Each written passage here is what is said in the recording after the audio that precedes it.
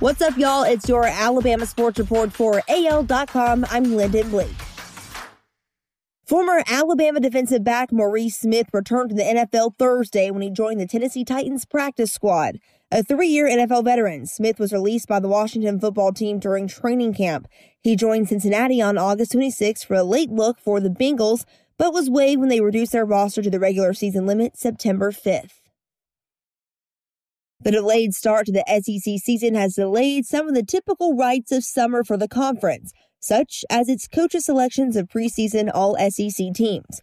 However, one thing hasn't changed. Alabama still leads the league in numbers of players selected to those teams. The Tide had a conference-high 11 total players named to the preseason coaches' All-SEC teams Thursday, including a league-best 8 on the first team.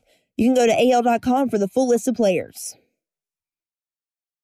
Among the standout players from Alabama's fall camp and scrimmages, which have been close to reporters, has been freshman outside linebacker Will Anderson. Anderson, a 5-star recruit from Georgia, rated as the number 17 prospect in the nation for the 2020 class by 24/7 Sports, earned praise from one of his teammates Thursday. "He's just a guy who came in and you could just tell he's got it," defensive tackle DJ Dale said. "His confidence, he's just so willing to learn. He listens. He's a great player.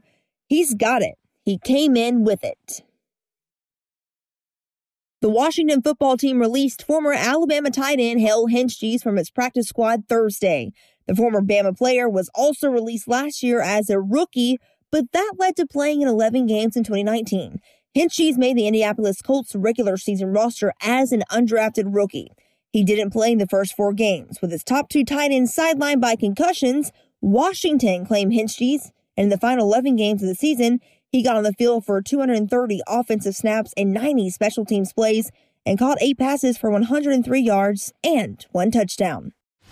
That's your Alabama Sports Report for AL.com. I'm Lyndon Blake.